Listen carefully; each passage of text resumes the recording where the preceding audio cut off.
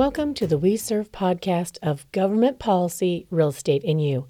I'm Liz Recchia, Government Affairs Director for the We Serve Association of Realtors, and this is your quick update for today. How many times have you been asked by a client, what's going on over there? What's going to happen? Do you know if that's always going to be a farm? Do you know what this area will look like in about 20 years? I have, and I'm sure most, if not all of us, have been asked these or similar questions. You have a couple of sources to point your clients to in order for them to answer their own questions. The City Plan and the Code of Ordinances are two sources, and they can always ask the Economic Development Department, since frequently the City Plan and Code of Ordinances are amended in order to accommodate current economic needs of the city. In 2020, cities, towns, and counties updated their general plans, the blueprint for their growth. This year, 2021, is the year of zoning, planning, and code updates. Local governments are now in the process of updating their planning and code of ordinances to reflect the updated, or in some cases, completely new city plan. The process seems boring, and in my blog post on city general plans and their impact on ordinances and development from last November, I discuss impacts and highlight the changes proposed in Surprise and Tempe as examples. Planning, zonings, and codes are boring until you realize the conversations today will directly impact the residential and commercial product available to buyers, sellers, and tenants for 25 to 50 years or more in the future. The modes of transportation available to those businesses and residents are being decided today.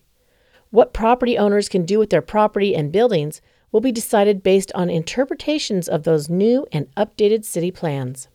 When I ask members to fill out a survey, provide input to city staff or elected officials, or speak at a P&Z, a Planning and Zoning Commission meeting, or a city council meeting, frequently I'm greeted by, "But I'm not qualified," or "I don't know anything about that." Nothing could be further from the truth. In fact, I would argue you are the most important expert in the room. Builders and developers, by the nature of their businesses, build product for today. That is why we sometimes see trends that suddenly overwhelm the market.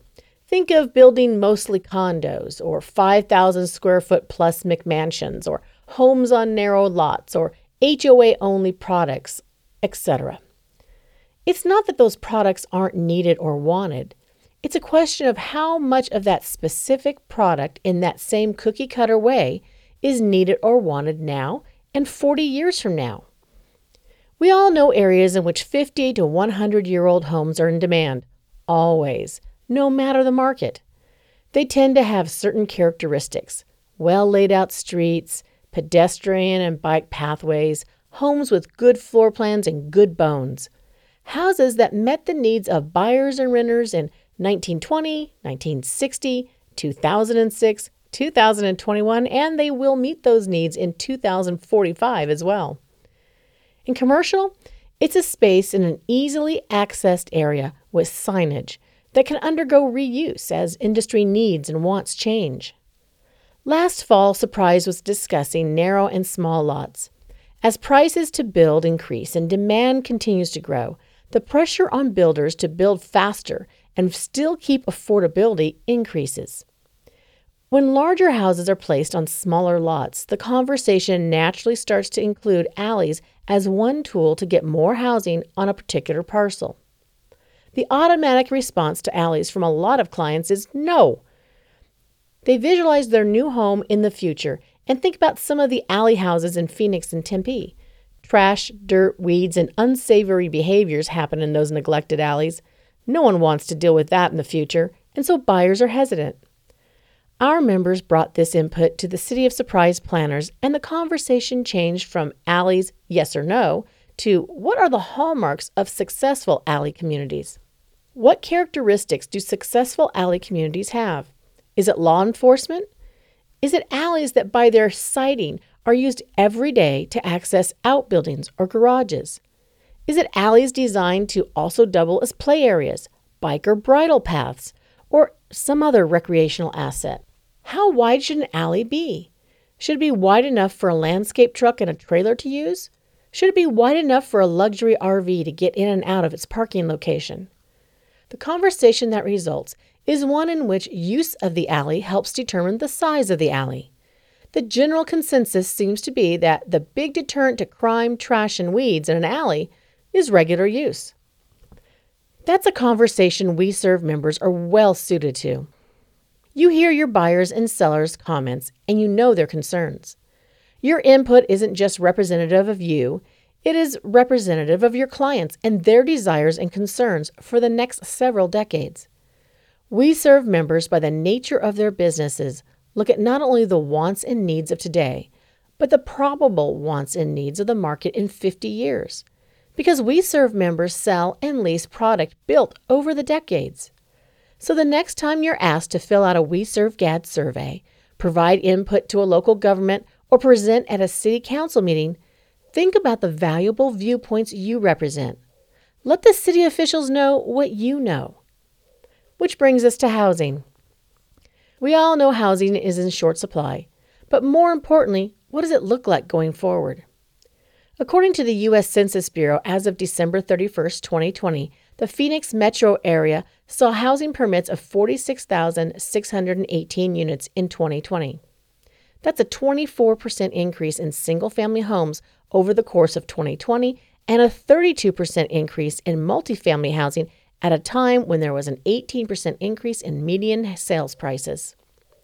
While Avondale saw the largest percentage increase in single-family permits at 427% last year, here are some numbers of single-family permits for the most active cities in Metro Phoenix. Avondale, 548. Phoenix, 4,049. Buckeye, 3,343. Surprise, 2,481. Maricopa County, 2,424. Casa Grande, 1,034. Glendale, 2,295. Coolidge, 427. As of January 31st, 2021, the Census Bureau showed 4,070 permitted units in Phoenix Metro. That's just 1 month in 2021. According to RealPage Inc., Phoenix Metro had 22,055 apartment units under construction in the third quarter of 2020. And it's estimated another 45,400 apartment units will be permitted in 2021. I like to look at entitled units because those units are a good view to the future. For example, as of early January 2021, the city of Surprise had almost 50,000 entitled units.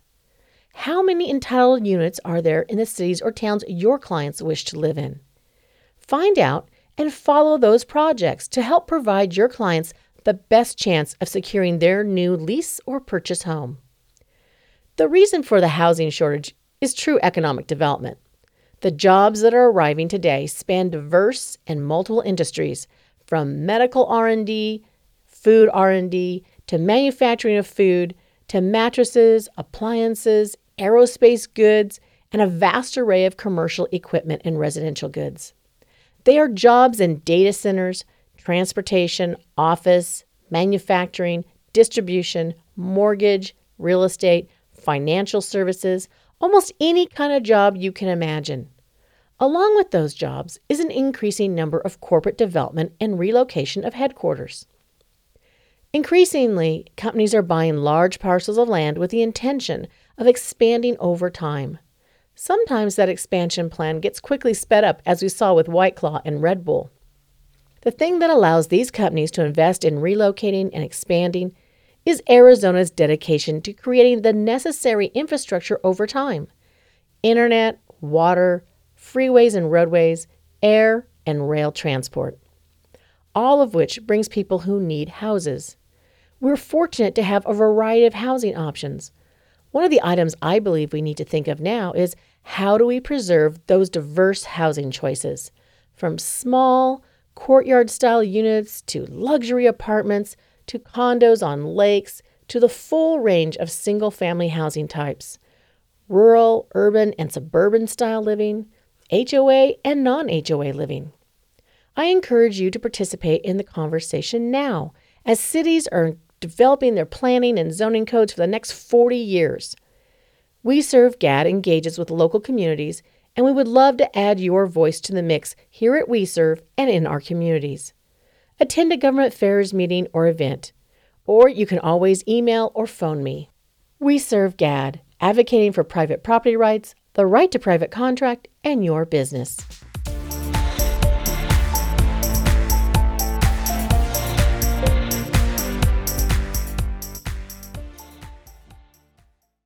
This podcast is part of the C-Suite Radio Network, turning the volume up on business. This podcast is a part of the C-Suite Radio Network. For more top business podcasts, visit c-suiteradio.com.